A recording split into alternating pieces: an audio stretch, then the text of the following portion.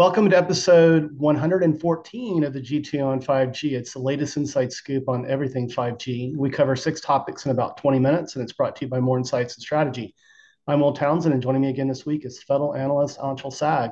Let's get started with my first topic, and I want to talk about Ericsson and Nokia announcing a collaboration with Google for network slicing. So the immediate question I have is, what does it mean for 5G service delivery on Android devices? So let me provide some background here.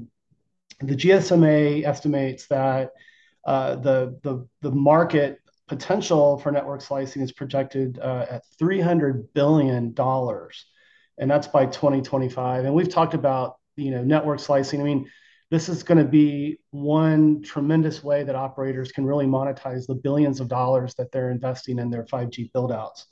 What this collaboration involves is something called User Equipment Route Selection, or URSP. And it's a feature that enables one device using an Android operating system to connect to multiple network slices simultaneously. And it's a feature that both Ericsson and Nokia plan to support with Android devices. So, it's super compelling. The other thing that I find interesting about this is that it allows operators to use existing network assets, including LTE, and you don't need a 5G standalone core to enable network slicing in this scenario. So I think it's pretty compelling. Obviously, you cover devices, so would love to get your insights on how this might affect things like the Google Pixel platform. Yeah, so they did this collaboration as a result of testing. So the collaboration is using a Google Pixel 6 Pro. What was the acronym? Is it URSP? Yes, URSP. Yeah, so the URSP capability allows for up to 5 network slices at once. This is the first time that network slicing has been shown with multiple slices. So that's already a big improvement Right, because the reality is network slicing is kind of useless if you only have one slice. right. That's what we have today. Um, but I know that my understanding is that Android 12 already supports network slicing, but it Hmm. only supports one slice. Um, Okay. this new URSP allows for 5 slices, and a lot of the conversation talk that I'm seeing around this network slicing is very enterprise focused, Right. and I think this will be a natural progression for things like private 5G and private networks, whereas you start delivering very specific services to end user devices that are enterprise specific. I think some of the examples I've seen were, a network slice specifically for, video calling where you have a secure line, Yeah. and it's actually, its own APN and operating on an entirely different plane. Hmm. And it delivers a consistent user experience where you get exactly the amount of bandwidth and latency, Yep. and packet drops. And, this is going to be one of those things where I think network slices are going to be a key component in a lot of SLAs. Yep. So I think there's going to be, you know, different types of SLAs for different slices, and Right. those will be opportunities for the carriers to monetize their networks in ways that they aren't today. Yeah, no, I totally agree. And what's really interesting, if you think about, being able to support up to 5 slices, then, an operator can sort of stack the pricing. So for, one discrete slice for a certain latency level, they can charge for that. But if they layer on top of that a slice for a guaranteed, throughput, or like you mentioned, packet, uh, validation, data packet validation, they can get into these pricing stack scenarios. And I agree with you. Where it's really going to shine is within enterprise. So for consumer, one slice is going to do it for things like low latency mobile gaming and cloud gaming and that sort of thing. But I think it's super impressive technology, and we will definitely keep our eyes on this, and as things develop, report back on future podcasts. But let's move to your first topic this week. And there was a big announcement. I was unable to tune in, but you did. I was on a plane flying back from Georgia. But T-Mobile and SpaceX announced some details around a collaboration. You want to provide your insights? Yeah, so SpaceX and T-Mobile had previously teased that they would be having an event today earlier in the week. Yeah. And I surmised that it would likely be related to satellite connectivity for smartphones. And Mm-hmm. lo and behold, it is. Um, Essentially, this partnership is not really an announcement of any service Yeah. or any products at this point, but something that will be available next year, which makes sense because it is dependent on satellites. SpaceX's uh, satellites being able to launch their next gen Starlink V2 satellites that Yeah. have antennas that can broadcast the signal. The key is that these antennas are larger than the existing antennas on the existing Starlink satellites. So that's why there have to be new satellites. Yeah. And in addition to that, those new satellites will be broadcasting on T-Mobile's 1900 megahertz PCS band. Mm-hmm. Um, from the information that I've been given, there will be approximately 10 megahertz of spectrum for this. I believe it's five down, five up. So it's not really designed to be a very high capacity adder. Yeah. This is really more about coverage and delivering service in places where people just are not used to having service at all on any carrier. And on top of that, I think this will serve as a real added public safety capability because if you fall off your mountain bike and you're riding in the middle of a national park, there's nobody to help you. Right. Um, and you've got to help yourself. And the truth is, this connectivity will not really initially be used for data. Mm-hmm. It will primarily be for messaging.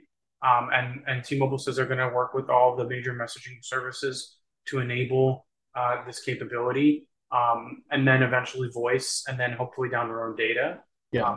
as these network cells get better. Because as Elon explained, these satellites are much larger cells, so you have a lot more users per cell, Yeah. and each of these, satellite cells are, 2 to 4 megabits per second, which Yeah. means that you have hundreds or thousands of users on the same line, Mm-hmm. and text and voice are much easier to do than data.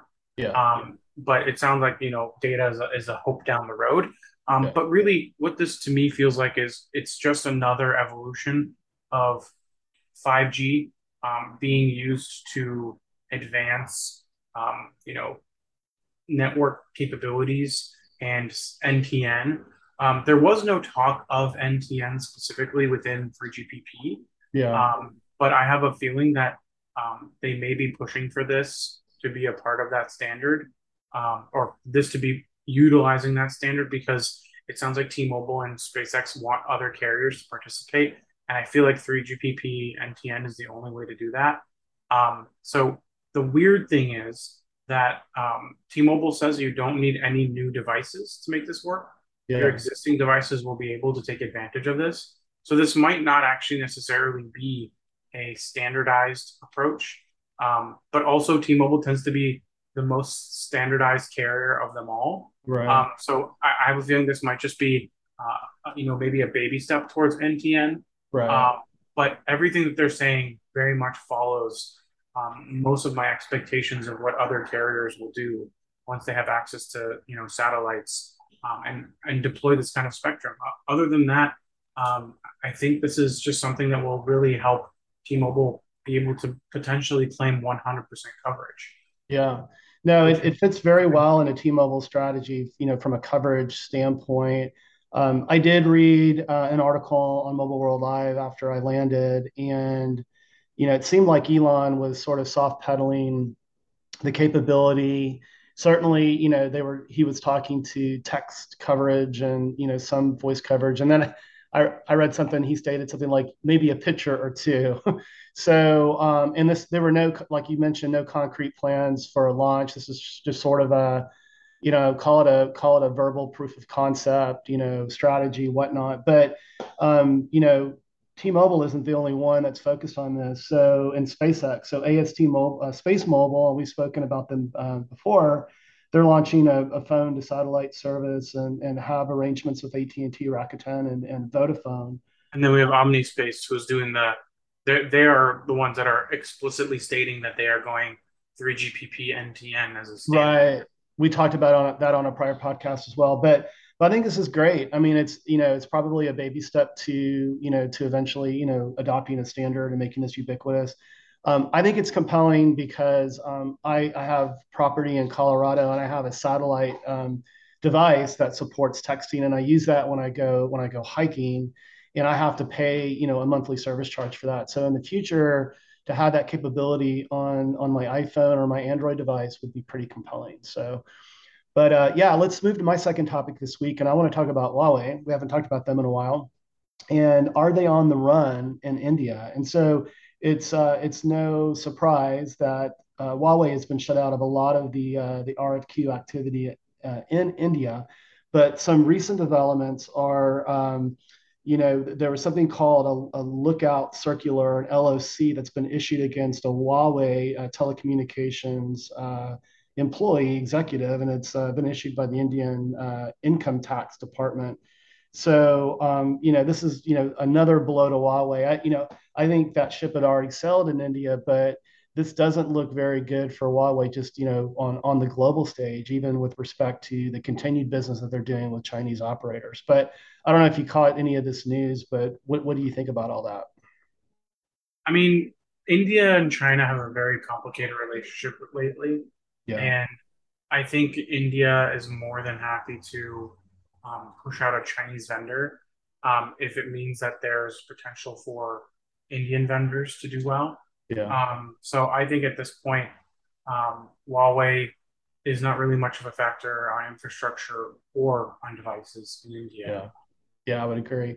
And I mean, to my knowledge, there aren't a lot of Indian, infrastructure, providers. What, like the Reliances of the world are doing, they're leaning heavily into software defined and cloud native and common off the shelf servers, utilizing Open RAN and vRAN to, kind of improve their agility and lower their capex and their opex. But yeah, I think it was already a foregone conclusion, but again, just not a good, not great optics for Huawei on that front. But let's move to your second topic this week, and you want to talk about North America smartphone shipments.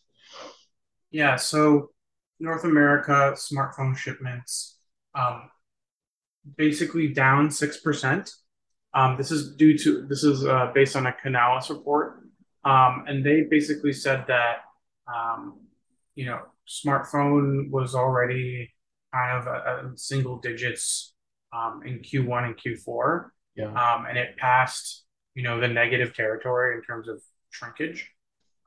But units are still pretty stable in the low to mid 30s, um, but growth did kind of fall off.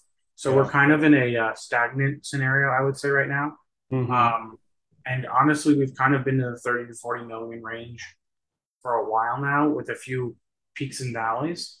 So I don't really expect smartphone numbers to really drop dramatically more. Yeah, Um, that said, things happen.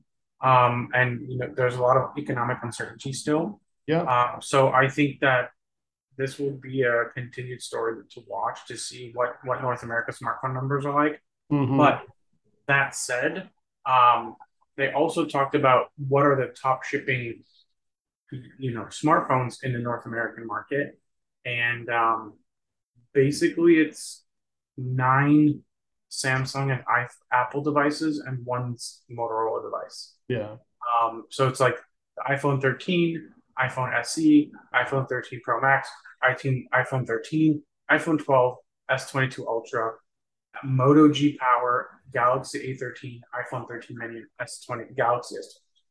So those are the top 10 devices.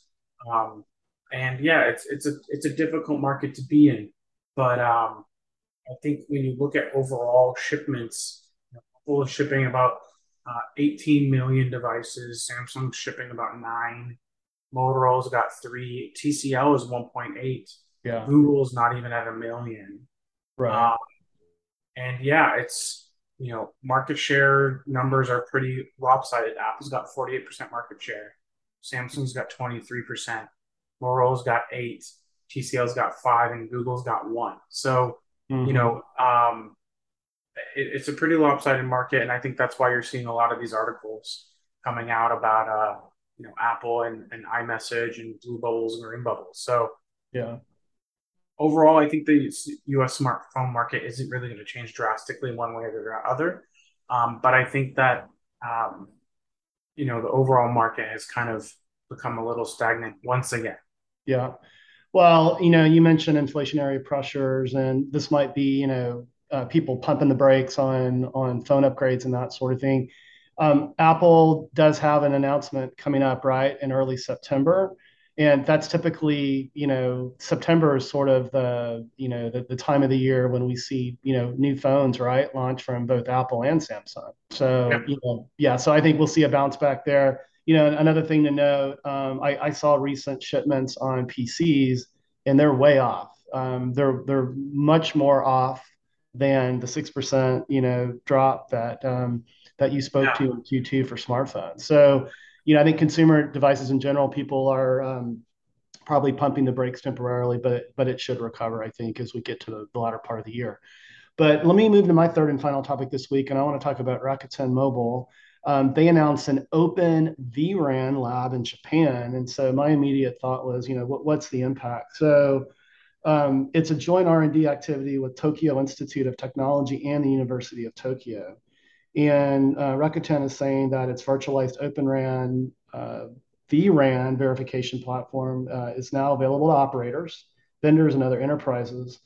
And the lab is sort of designed to promote, disaggregated architecture in general and containerization and the cloud native functionality, and the leverage of, as I mentioned earlier, common off the shelf servers to provide improvements in capex and opex, and so I think this just sort of continues to solidify Rakuten's journey in what they're doing with their greenfield deployments with LTE and now 5G, to try to drive a lot of cost out of it. But as we know, this is not an easy thing to do. There's a lot of integration involved, and Rakuten has stumbled in the past. But what are your thoughts? I think this is a natural progression Yeah, of Rakuten wanting to, um, expand its capabilities and its relationships. In general, I find labs to be a place that are or a place that is designed to enable companies to work together more easily. yeah, And I think that ultimately that's what's needed for something like vRAN, and especially a company like Rakuten that's still trying to grow um, its footprint both within Japan and globally. So yeah. I think it's a good thing, but I also don't think it's really much outside the ordinary. Yeah, no, I agree too. I think again, it just sort of solidifies the journey that they're on. So, but let's move to your third and final topic this week. You want to talk about AT&T and T and their announcement around supporting a number of devices for their mid-band 5G deployment. Yeah, so when AT&T announced its 5G deployment, there was some conservative estimates around how many devices they would be able to support, both with C band and the 3.45 gigahertz band. As they said that all devices will have C band, but some might not have 3.45. Okay. But now it seems like AT&T is kind of backpedaling on that conservatism in a good way, Yeah. by saying that they will support 30 devices with both C band and 3.45, which means that users will have a lot more access to a lot more spectrum. And some of the devices go as far back as the iPhone 12.